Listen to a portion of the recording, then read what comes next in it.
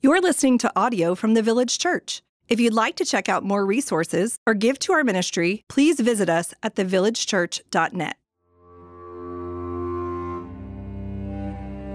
God called Abraham out of the chaos of the ancient world to make through him a chosen people to bless all nations. Then God delivered his people from Egypt, but they refused to enter into the land set aside for them and wandered in the desert. God gave them the law to consecrate them as his people, and eventually they entered the promised land. But they forgot his law and worshiped other gods. God called judges and prophets to warn and encourage them. He established David as king, and there was peace and prosperity. But they forgot him again, and the kingdom fell. So God sent Nehemiah to rebuild the walls of Jerusalem. He sent Ezra to remind them of his law, and the temple was rebuilt. Yet again, they turned from God and embraced the world around them.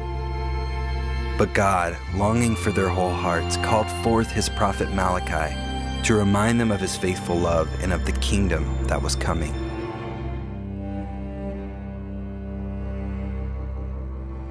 Good morning, Village Church. My name is Luke, and my family and I are your goers in Berlin, Germany, and it's great to be back with you this weekend. If you'd like to learn more about what we're doing, what it would look like to get involved, I'll be in the lobby afterwards, and at 1:30 we'll be meeting in Suite 165, and we'd love for you to come by. This morning's text is Malachi 2, verses 10 through 16. Have we not all one Father? Has not one God created us? Why then are we faithless to one another, profaning the covenant of our fathers?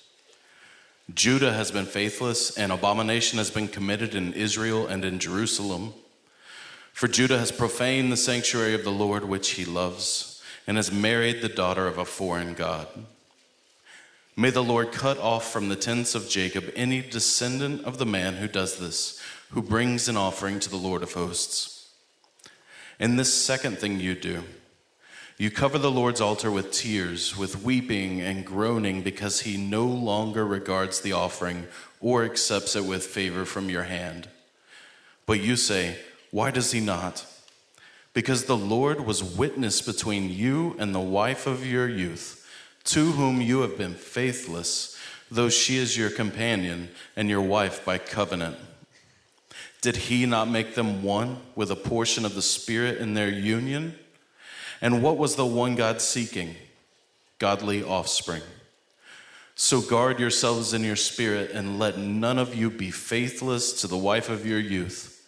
For the man who does not love his wife but divorces her, says the Lord, the God of Israel, covers his garment with violence, says the Lord of hosts. So guard yourselves in your spirit, and do not be faithless. This is the word of the Lord. Thanks be to God. Thanks, Luke. In every culture on earth, sociologists say there are these kind of borders and structures that are called plausibility structures. What those things are in regards, if we think about sociologically explaining humankind, it's like, this seems right to us. This seems normal. It's a grid that you and I were given by the time in which we were born, our parents, the culture we find ourselves in. And what a plausibility structure is just like, this is how you make sense of the world. These are the rules. This is how humanity is going to flourish. And this is how the world works, and this is how the world doesn't work. You tracking with me? That's a plausibility structure. And every culture on earth has them, some of them tied to reality and some of them not tied to reality. And I say all that today because if I was given this text to preach in Africa, Asia, or India, I would feel little of the trepidation I feel today. But because of our plausibility structure, this sounds crazy. Tyrannical. It sounds in a kind of way that I can feel it in the room, and I haven't even said anything yet. I mean, we just read it. That's all we did is read it. I'm like, oh, like you can feel it. Why? Because it's pressing on how we understand the world to work. Now, I said at the beginning, that doesn't mean that's tied to reality. It's just mean that that's kind of the age in which we live, that everything we just read seems a little crazy or sure, but, or no. And what I want to do is just kind of show you the beauty of this passage, but I know I'll be touching on some things that are wounds and deep things, so just hang in there with me. I promise you this is good news, not bad news. On July 31st, 1999, I stood in front of all of my family, most of my friends, mentors, and Lauren, and I made some impossible promises. Like I said, I said this out loud. I said out loud on my wedding day, the most romantic day of my life. I said, if this goes bad, and like on the honeymoon, I think, oh my God, is this the rest of my life? And everything I think you are, you're not. I'm not going anywhere. And for the next 7 years, both of us had to lean into that public promise before God and man. I did think, oh my God, what have I done on my honeymoon? I did continually for the next 7 years. And I'm saying 7 years, and I know some of you have been in this a lot longer than 7. I'm not saying we 7 and we did some things right and then things got fixed. I'm not trying to flex on that. I'm trying to say for 7 years, bad communication, no money, bad sex, cold at home. Oh, I can't say bad. You want me to soften it? Like it was just bad. There wasn't an area of our marriage that I go, yeah, that right there. On top of that, I was a flipping king at work. Everybody else loved me. Everything else worked except this woman. And if she would just get right. I said this in the 9 too, if you're nervous, she was sitting right here. But listen, what I'm saying wasn't a surprise to her. Like she's not laying in bed next to me thinking all of her girlhood dreams had come true. She felt stuck, we felt trapped. It felt like a cycle we couldn't get out of. We had no idea of the origin of it in our life, and it was just awful. And then on top of that, I stood in front of everybody. Like, first of all, why are we even talking about that on our wedding day? Well, why are we even going to say, hey, this could go bad? Like, it's the most wrong. Shouldn't this all be just like butterflies and rainbows? Like, shouldn't this whole thing be like for the rest of our romantic, blissful lives? But no, we said, hey, this could go bad. And when it does, and if it does, I'm here. And then we said this, like we both said in front of everybody, like if you're in some sort of horrific accident, like the beauty that drew me to you vanishes. Your face gets all maligned and mangled. The beauty thing's one way, it's not. And let's just say I have to like wipe your tail and I've got to tuck you in and there's no more sex ever and then I'm not going anywhere. And I'll wipe your tail and I'll remain chaste and I will for the rest of my life and bank on future glory. Like we said that, better or worse, sickness and health in front of everyone. And the Lord tested both of those.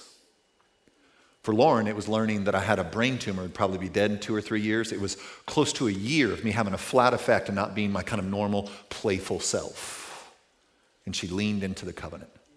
And for 7 years, we just couldn't, there was all sorts of family baggage. I was such a jackass. I thought Lauren would quench some things in me. It was unfair to expect of her to. She couldn't heal the wounds in my soul, but I thought she was going to. She couldn't validate me enough. It was like a black hole of validation. I would just suck it all in and feel like nobody had done anything. And that was what I was bringing to bear. I don't share what she was bringing to bear. That's her story, but she brought some stuff. But I had like crates, and she had like a carry-on. And that's the stuff that we had to work through. And again, I say ours was 7. I know some of you in this room, you're still in it. It's been 20.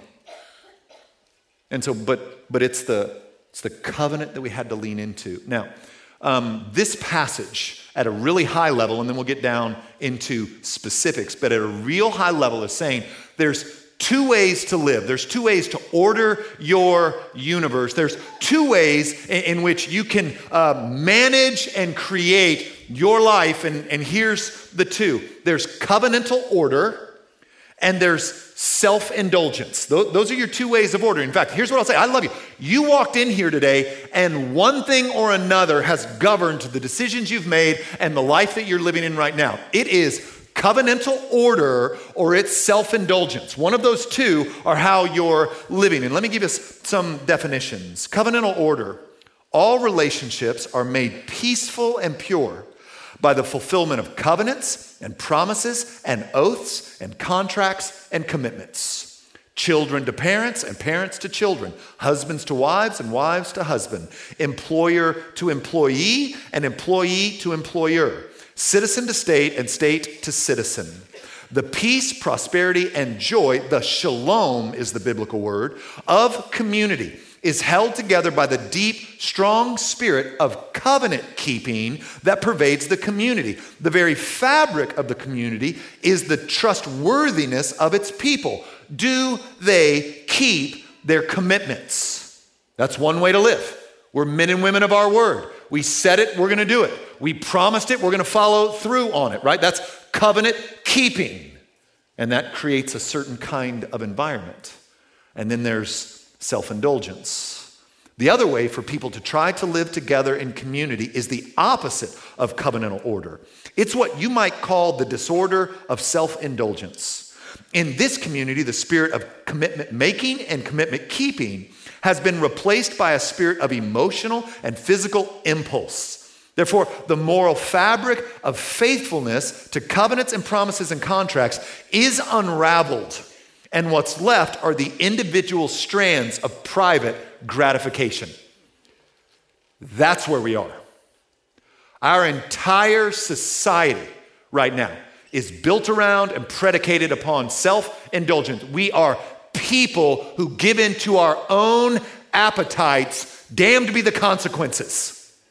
I gots to get mine is the banner over humanity in our day and age. And the Bible's going to make the argument, and it's going to lean on it heavy today, that the more you live your life by your stomach, the more things unravel regarding what you actually long for and want.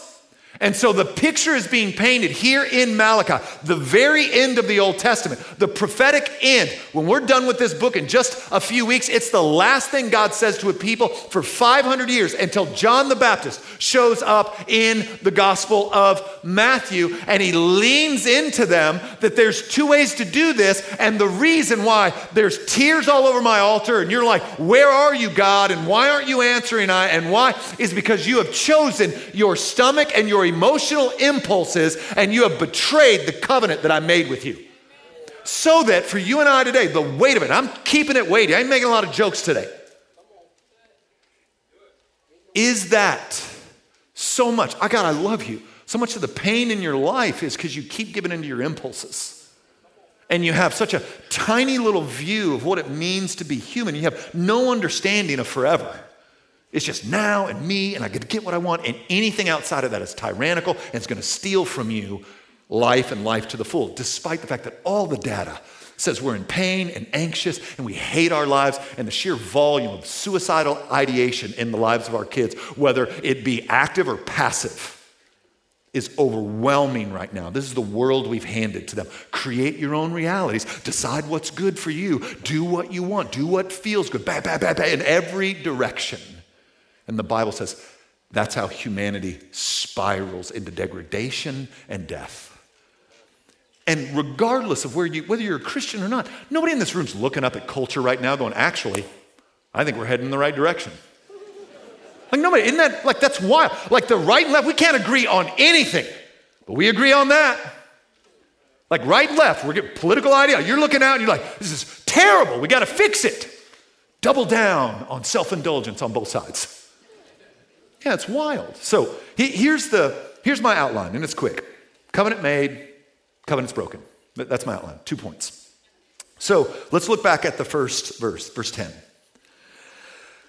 Have we not all one Father, and has not one God created us? Why then are we faithless to one another, profaning the covenant of our Father? So again, you and I in 2023, not really dialed into the Old Testament for the most part. This might be lost on us, but he's referencing two things in particular. He's referencing the Abrahamic covenant, and this is where God, the world's lost its mind. I mean, just a kind of evil and darkness, like a kind of a spiraling into wickedness that would be hard for us, even in 23, to get our minds around. And God finds Abraham and he calls Abraham to himself. And you remember week 1 when we said, the Lord declared, I have loved you, declares the Lord. Abraham didn't do anything.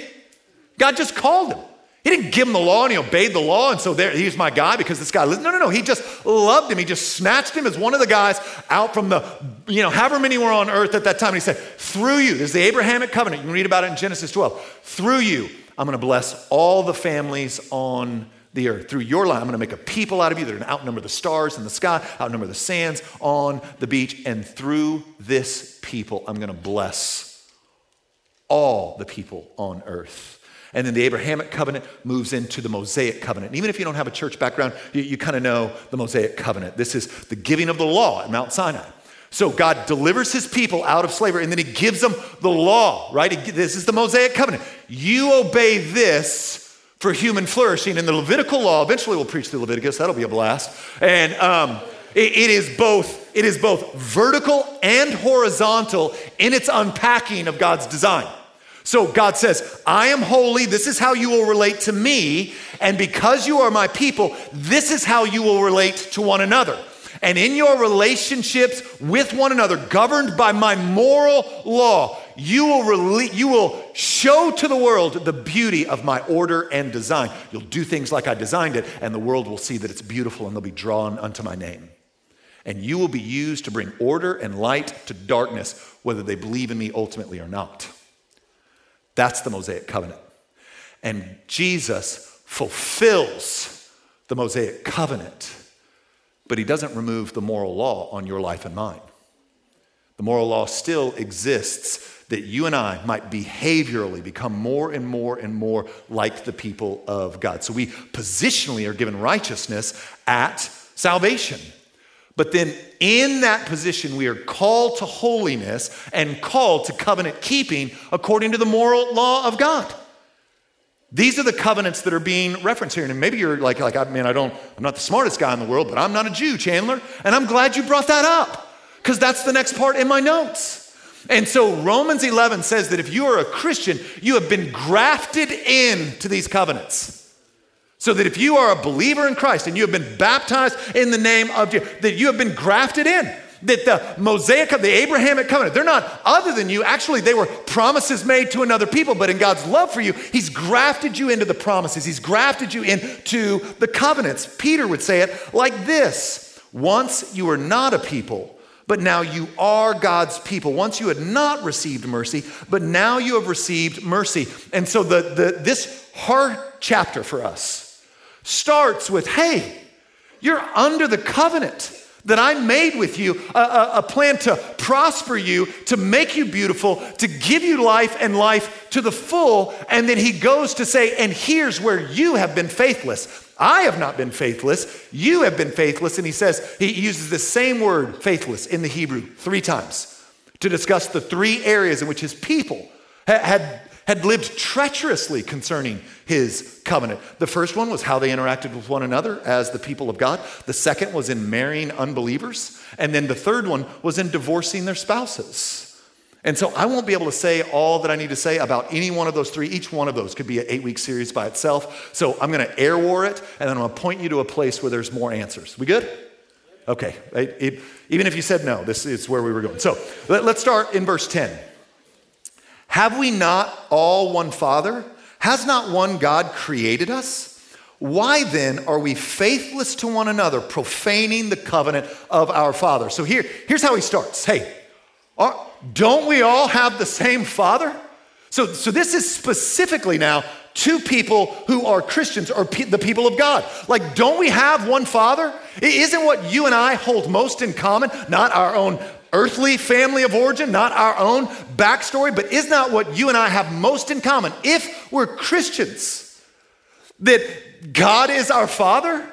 If that's true, and God is my Father, and God is your Father, then that puts me at a level with you in regards to grace, mercy, respect, and patience that's otherworldly, because we have been shown that same grace, mercy, and patience by our Heavenly Father. so that we become people that give the benefit of the doubt and extend grace. Why? Because don't we have the same Father? Isn't your story just like mine? Weren't you outside the promises and got pulled in by this Father? Don't you have the same experience I does where God moves towards us when we fail and stumble? Isn't that what we have most in common? And don't I have more in common with you as my brother and sister in Christ as I do with maybe even a family member of mine who doesn't love him, who has rejected his gospel? Aren't you more family to me than them? Who you are? And so the law is given to govern our relationships with one another. And as the New Testament begins to be written, the way that the New Testament writers talk about our lives together really falls into close to 60 commands that are just known as the one another's. And you can break them down into 3 categories. A third of the one another's in the New Testament are around unity. And I'll just read some of these. Be at peace with one another. Don't grumble among one another. Be of the same mind with one another. Accept one another. Don't bite, devour, or consume one another. Don't boastfully challenge or envy one another. Gently and patiently tolerate one another. Just sidebar on that. I like the honesty of the Bible. I always have. This just said, for some of us, it's just going to be a respectful tolerance. You all right? You understand what I'm saying? I mean, it's not all of us going to be like, gosh, I can't wait to spend all my waking hours with you. I think what's happening in this passage is like, I'm going to bother some of you. You're going to bother me. It's fine. We bother. So we gracefully and gently tolerate one another. It's a brother of Christ. I love that guy. You guys want to hang out? No, but I love him. Bless his name. I want every good thing for him from a distance. And then be kind and tenderhearted and forgiving one another. Bear with and forgive one another. Bear with and forgive one another. Seek good for one another and don't repay evil for evil. Don't complain against one another. Confess sins to one another. So that's a unity block. The second third is all about loving one another. In fact, there are 10 direct commands that we would love one another. But then on top of that, it says through love, serve one another. Again, tolerate one another in love. Greet one another with a kiss of love and be devoted to one another in love. Do you hear the laws governing our relationship with each other? So you have a third that's unity, a third that's love, and then about 15% that I would put in the category unity or humility. And here's some of those. Give preference to one another in honor. Regard one another as more important than yourselves. Serve one another. Wash one another's feet. Don't be haughty. Be of the same mind. Be subject to one another. Clothe yourselves in humility towards one another. Gosh, even that is so countercultural, even inside the church, that we would look culty if we actually lived this out. I mean, wouldn't we? Like where, even in like modern evangelicalism, is this the framework by which we choose churches and we choose communities? No. We come in and we're like, this is the kind of music I like, and these kind of programs I expect, and we've got this. It's not, do they preach the book? Are they fearless about the gospel? Are they trustworthy? Will they press me into holiness? No, it's like, how's the coffee in the lobby? Parking lot's a nightmare. And it is. We're going to fix it. And you've got this. What's happening? Your stomach. It's self-indulgence that's driving it.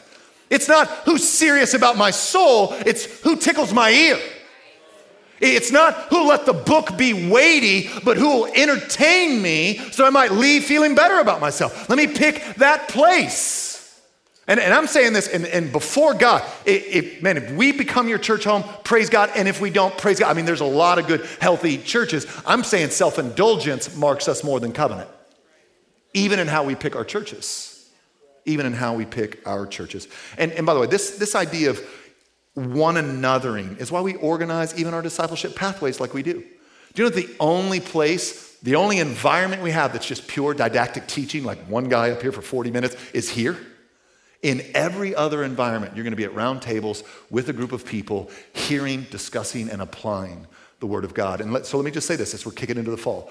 I want to encourage you again. Find a group, join it, and then from that group, find places to connect, go to a class together, go to the Art of Care, you can do the training, but just find a place to go and learn and grow in a knowledge of the Lord together. As we one another in a way that makes the world go, that's different. That's different. That our base posture would be deference to the other. That again, here's what's crazy. Just that kind of loving one another, serving one another, caring for one another would make us look culty in 2023. You're part of that weird cult? No, it's Baptist, actually. Which, spoiler alert. Now, from there, he moves on. And we get the same word again. The same Hebrew word that was above it now comes out, except now it's in verse 11. And here's what it says. Judah has been faithless, and abomination has been committed in Israel and in Jerusalem. For Judah has profaned the sanctuary of the Lord, which he loves, and has married the daughter of a foreign god. Now I want to stop, and here's what I want to highlight this because it's been used stupidly, in a stupid way. Remember in, I think, week 1 or week 2 when I talked about proof texting, where you go to the Bible and you just pull a verse out of its context and you slap it on a coffee cup, and who cares if that's what it means or that's what it says? You're just going to make it say that. Remember when we talked about proof texting? Okay, another thing that happens all over TikTok and Instagram right now is taking kind of modern ideologies and trying to read them back onto the text. Right? And this is a verse, this passage back in the 50s and 60s were used by a series of jackasses who didn't fear God and didn't understand the Bible. And what they did is they pointed to race and said that the races shouldn't intermingle, and blacks better not marry whites, and whites better not marry blacks, and you better stick to your own because this is what the Bible says. And those men neither feared God nor knew the Bible. So this passage, marriage outside the covenant community, is specifically forbidden among the Canaanites. It was forbidden by Moses, but not for reasons of racial or ethnic exclusion. He said the why in Deuteronomy 7. You shall not intermarry with them, giving your daughters to their sons or taking their daughters for your sons. For they would turn away your sons from following me or to serve other gods. Then the anger of the Lord would be kindled against you and he would destroy you quickly. Listen, this isn't about race and ethnicity. The Canaanites worshiped gods that required child sacrifice. They worshiped gods that required sexual perversion in the temple.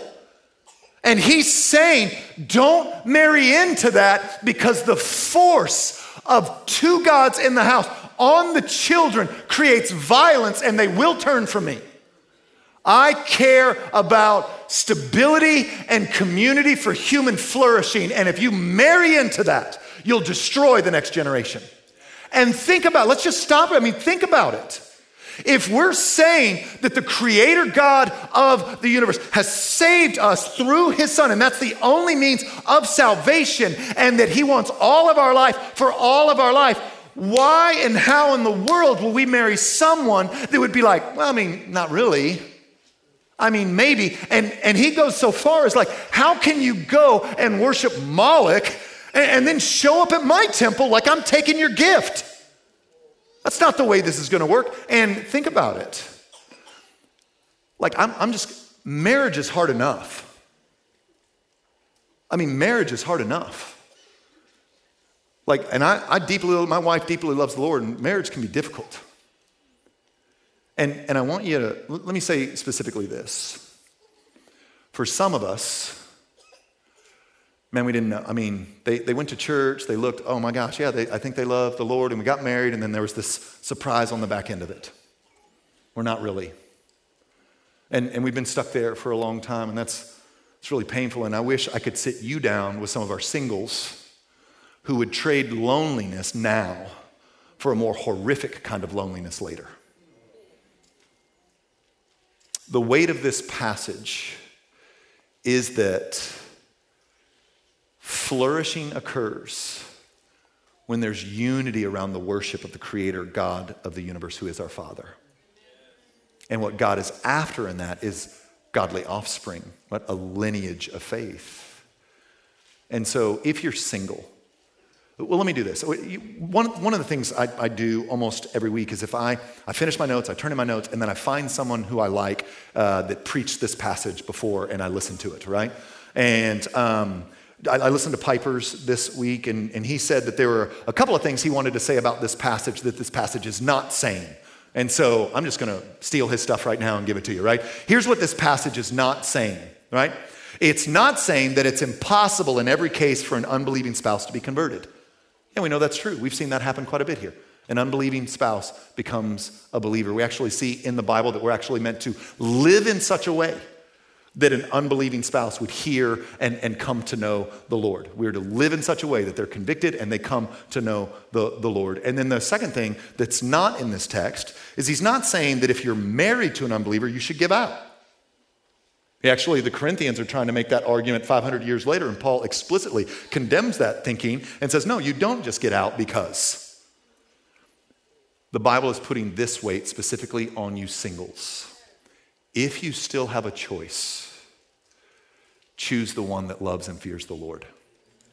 Not just a good church guy, not just like a moral Republican, no, marry someone who loves and fears the Lord, lest you trade a season of loneliness for a lifetime of loneliness. It's a hard text. But in so doing, the Lord is trying to lead you into love and beauty, depth and beauty, and to keep you from a life that begins to spiral out of control. Now, the last one, and the one that probably presses the most against our plausibility structure, is the last 14 through 16. And here's what it says. But you say, why does he not? Why doesn't the Lord answer me? Why is my life so hard? What's going on here? But you say, why does he not? Why does he not accept my offering? Because the Lord was witness between you and the wife of your youth, to whom you have been faithless, though she is your companion and your wife by covenant. Did he not make them one with a portion of the Spirit in their union? And what was the one God seeking? Godly offspring. So guard yourselves in your spirit, and let none of you be faithless to the wife of your youth. For the man who does not love his wife but divorces her, says the Lord, the God of Israel, covers his garment with violence, says the Lord of hosts. So guard yourselves in your spirit and do not be faithless. So lots here. So let's chat. The first thing going on in this passage that I want to highlight is that throughout the scriptures, the Bible uses marriage as the primary illustration of God's relationship with his people, especially in covenant keeping. You see it in Hosea, you see it in Isaiah, you see it in Jeremiah, you see it throughout the Bible. You see it in the New Testament in Jesus' teaching about the wedding supper of the Lamb. You see it in the teaching of the Apostle Paul in Ephesians 5, where he says, husbands, love your wives like Christ loved the church, and that he gave himself up for her, washing her in the water of the world, that he might present her as holy and blameless and spotless in his sight. And then he tells the women, hey, honor your husband. Submit to your husband like the church does to Christ. And so when men in particular, and let me, again, another thing, I need 70 minutes for the sermon. I'm not going to have it. This passage exists in the Bible to protect women from stupid men. This is not some sort of patriarchal, that this is God saying to men, that's my little girl, and you better be careful. I'll cut your whole lineage out from the tent of Jacob. And I'm not one of the guys that have bought the lie that women don't sin anymore and all their sin is because of men. I'm not on that train. I think that's actually doing quite a bit of damage. But I am telling you right now, this is God saying to men to protect women from stupid men, you better not do that to my little girl. All right, I knew it would get heavy when I said that, but here's the picture. The picture is, when I entered into this covenant with Lauren, we just said, like Christ in the church, I'm going to be Christ in this relationship. I'm going to love you. I'm going to pursue you. I'm going to choose to love you. I'm going to chase after your heart. I'm going to move towards you, even when maybe there's no reciprocity in it right now. And Lauren's covenant was, I'm going to honor and respect you as best I can by the grace of God for as long as I can, that we might show to the world the beauty of covenant, and so that our kids have the best possible shot at knowing, seeing, and thinking Jesus is beautiful.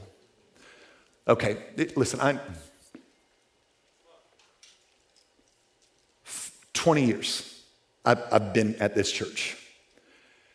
And the number of times some 27-year-old has gotten in those waters, some 33-year-old has gotten in those waters and said this, grew up in a Christian home, went to church on the weekends. I remember laughing a lot. I remember that.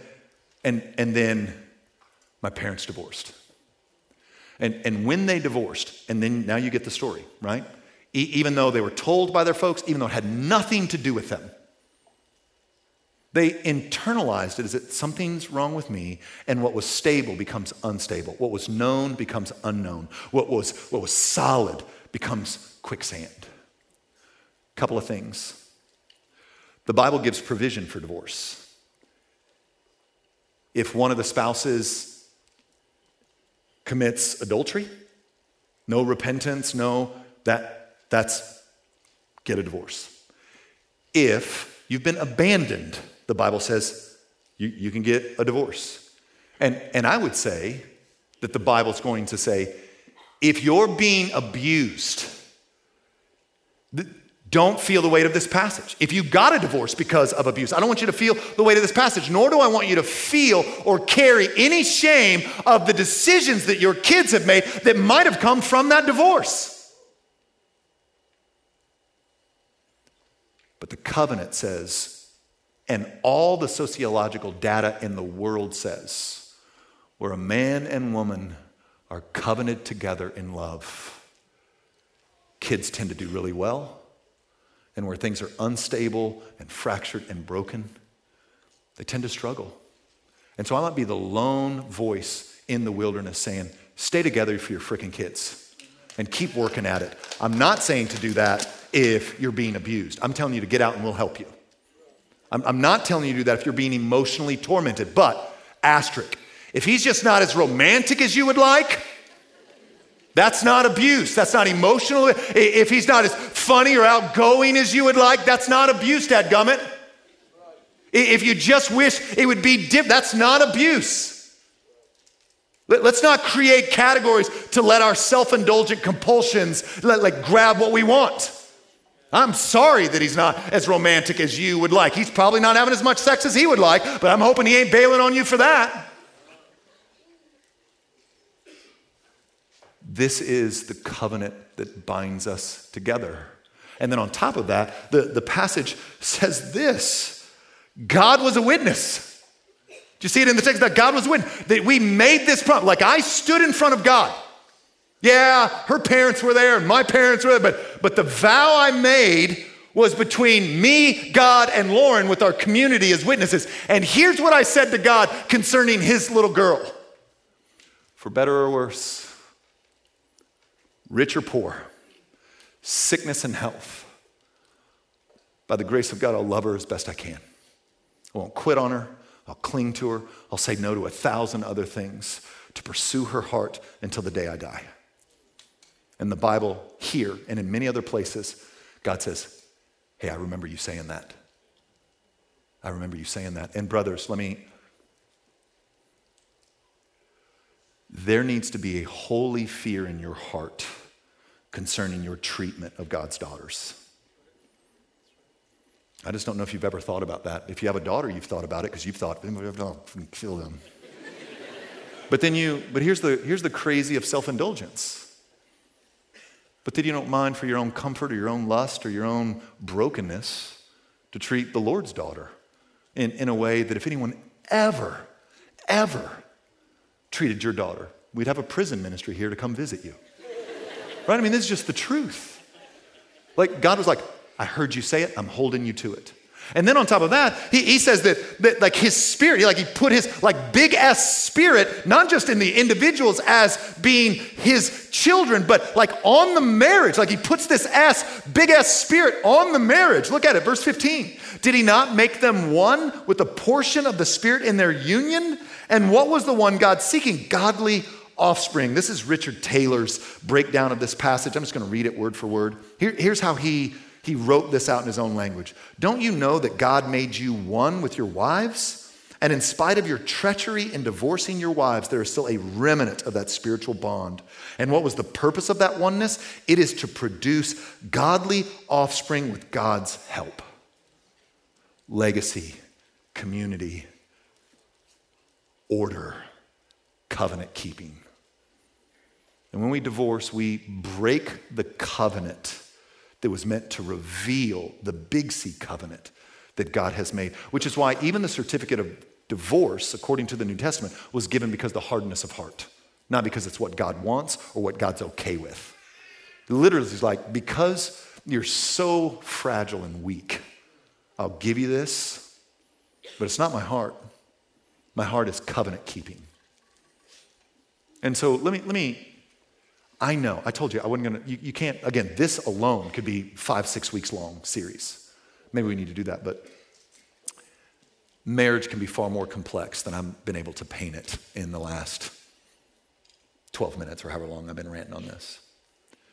So because I can't go, yeah, I know there's probably 1,000 questions now, because I can't answer all of those, I can kind of send you to a place where I think there'll be some answers for you. And so I would just say, man, if your marriage is on fire right now, if things are broken, they feel like beyond repair, you just don't know how much gas is left in the tank, I'd point you in a couple of directions. One, as always, recovery on Wednesday night is a good place to go and just be completely honest. And then a second place is we actually, as part of our classes this fall, we have a re-engage class that's just about, okay, how do we woke up, gosh, this is not what either of us want, this is on fire, I don't know how we're gonna make it, so how do we re-engage with one another, and how do we keep our covenant to each other and to the Lord? And so both of those are options. In fact, we got a care table set up in the foyer. And then one more thing, and then I'm gonna preach my conclusion. Brothers, and listen, I'm not trying to be overly harsh on you, but I do wanna press you a little bit. If your wife of your youth, as the Bible says it, has come to you and said, I think we need to get some help, and your posture has been, nah, maybe you do, you have showed your tail. That the wife of your youth would come to you and say, we're off.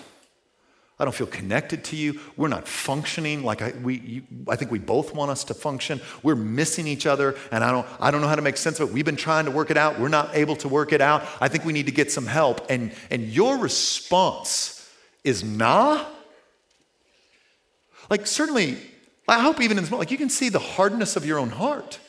This is that girl you saw at school or across the bar, and you were like, dang. And you squirted on some Cologne, walked over there like, what's up, girl? And you tried to woo her. And maybe you had ulterior motives. You tried to seduce you, like you went after it. Like you had a plan and you put forth effort and you wooed her heart. And now after all of these years, that woman is saying, something's not right. Brothers, it is a wicked, harsh thing for you to form the posture of, man, that sounds like a you issue. No, it's one flesh. There is no her issue. There's y'all issue. And really, there's never any healing without two sets of humble hearts. Last thing, and then I keep saying it. Ladies, I'm not just bashing the fellas. Let's make some eye contact because I love you. You are a trash Holy Spirit. Which means, as I've been saying all this, if you've like squeezed your husband's leg, or when you get in the car, you're like, what'd you think about that? You listen, again, I'm not trying to, look at me. You will harden his heart towards the work of God in his life. You let God use me to be the heavy, and you pray and lay him before the Lord, and you pray and you lay him before the Lord, and you respect him as best you can, and you love him as best you can. You keep bringing him before the Lord. You keep dreaming for your family that he'd be the man that you want him to be, but you don't nag him into the kingdom. You don't nag him into repentance. Like, I love you. You're just a terrible, terrible, terrible Holy Spirit. And some of you think you got the gift of it. And the Bible says crazy things for guys who live with women like that. Like, you know, the Bible says it's better to like die in the desert. I didn't make that up. Like the Bible's like better that you should, dying in the desert sounds nasty. It's like, go on, bro, I'm sorry, you know, or living on the roof. So lady, nobody's getting nagged into the kingdom. But I promise you can pray them in. I promise you can pray them in. And I know some of you are like, man, brother, whatever, I've been praying for 20 years. Great, pray for 21. Pray for 22, pray for 23. Hold fast the covenant of grace. Now, Hebrews 4:15 through 16. For we do not have a high priest who is unable to sympathize with our weaknesses, but one who is in every respect has been tempted as we are, yet without sin. Listen, let us then with confidence draw near to the throne of grace that we may receive mercy and find grace to help in the time of need. I love those two verses together and not one plucked out above the other. Why? Can you feel free in this moment, regardless of your present struggle, regardless of your back? Man, you might have a couple of nasty divorces and some kids that are wild, and you got all this shame and stuff going on, and the book here says, no, you have an empathetic high priest. That Jesus on his throne isn't like, you make me sick, but he's moved towards you in his grace. And so he says, let us draw near with confidence to this throne of grace. Now, what does covenant keeping look like? Well, for the Christian, covenant keeping begins with our relationship with God and then flows out to our relationship with one another. It does not save us. It's that in our salvation, we begin to keep the covenant. So maybe this is the illustration that will help. On July 31st, 1999, Lauren and I said our vows and we became married. 24 years later, I am not more married to her now than I was then. 40 years from now, I won't be more married to her then as I am now. We're married. And yet, what happened after the exchanging of vows, covenant vows, is both of our behaviors modified almost immediately. Before God, I have not been on another date with another woman since that time, except my daughters. I hadn't handed out my number to another lady. I have thrown no game anywhere. I have not given my number to a woman at the gym. I have not, right? Or if you're younger, snap. I didn't give them my snap. I don't even know what that means, but I think that's the way it happens now. And what happened? My behavior started to align with the covenant. I'm married, therefore there's a series of behaviors that begins to mature and continues to mature all the days of our life. So there's a way that Lauren receives love. I needed to learn that, and then I needed to kind of figure out how to go after her heart in the unique way that God wired her. There's things that Lauren likes and doesn't like, and I want to learn that, and I want to move towards her in covenant love. And that's been growing and maturing because she's been maybe 15 different women in the 24 years we've been married. And you're giggling, but that's the reality of it. And so it's not, oh, I need to do these things so that I might be married. It's that I'm married, therefore, let my behavior be conformed to the covenant. Not let my behavior be conformed to my self-indulgence, what she's not doing and what she should be doing. No, that's self-indulgent. It's the covenant. I made these vows. I'm living into these vows. So Christian, before God, I'm not just talking about your marriage. Like, what respectable sins are you tolerating in your life like God doesn't see them? What's your wallet say you really love? How much of your life is driven by emotional impulse rather than covenant-keeping delight? Now, if you're an unbeliever, if you're not a Christian in here, the invitation for you, friend, is covenant order and beauty. I preached this. I think I had an hour-long sermon a couple of months ago on the next generation. Just my heart so provoked for them. We have really screwed them. We have put you decide the moral universe, you decide what's right or wrong, you decide, and the sheer volume of suicidal ideation, whether passive or active, in this current generation has shot through the roof. What God promises is shalom, order. He says this, you don't have to know and you don't have to be in control because I am. And so the good news of the gospel is that we would bring our lives into alignment, seek his forgiveness for being our own God, repent of that, and come under his authority and live our lives out of the beauty of covenant, having our lives ordered more and more and more by his covenant, by his law, both to him and us and to one another in a way that becomes beautiful and attractive to a world that's descending into chaos, or we can just look like the rest of the world. So if you're not a believer, the invitation is, hey, say yes to Jesus. Repent of living by your stomach. Come to him and receive mercy and grace in your time of need. And so those are kind of covenant opportunities we have before us right now. I would just encourage you to walk in them. I was having a conversation with a young woman in the lobby right before we came in here, and I've said for 20 years, like, church is a really dumb hobby. Because right now, if you're feeling conviction, that invitation from God for more, and you don't do anything with that, you harden your heart against the living God. You say, no, thank you, I'm good, and you choose the descent of self-indulgence. And then if you're not careful, before long, you'll blame him for it. But I'm here just to invite you in again, Christian, to remember the covenant, the vows that you made before God. You gave him your whole life and your whole heart. Where have you kind of started snatching some things back? Unbeliever, the invitation doesn't matter how you've come in, what your background and what your present struggle is. The invitation is grace and mercy. I have loved you, declares the Lord. What would it look like for you to say yes to him? I want you to do me a favor. I want you to bow your heads and close your eyes. I'm just going to pray over you.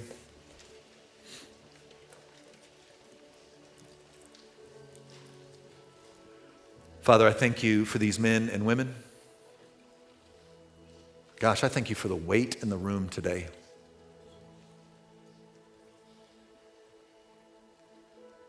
I pray that you would teach us to fear your name. Pray that we would be men and women that keep our word, that keep the promises, that lean into the covenant, that live in such a way to reveal that there is a king over our lives that's not just our emotional impulses. Forgive us in our foolishness. Forgive us where we have broken covenant, where we have not been men and women of your word. I thank you that there's grace for us, regardless of how awful that's been or what kind of carnage was created through it. Thank you that in time you heal all things, and so we lay those broken things at your feet. Pray especially for those who just feel so stuck. They felt stuck for such a long time under the shame of the enemy that likes to kind of blame them and have them in their head about how they just did this or just did that. I pray freedom for them this morning. I just pray a humility to come before you and lay their spouses, their kids before you and ask you to work, and then to trust that in time, their prayers will be answered. I thank you even as we transition to looking at the cross through the Lord's Supper. Be blown away by your grace, your covenant keeping that went to the cross to fulfill all that we could not fulfill in the covenant. So we end today celebrating new life in you, grace that will never run out, and mercy that's new every morning. And it's for your beautiful name I pray. Amen.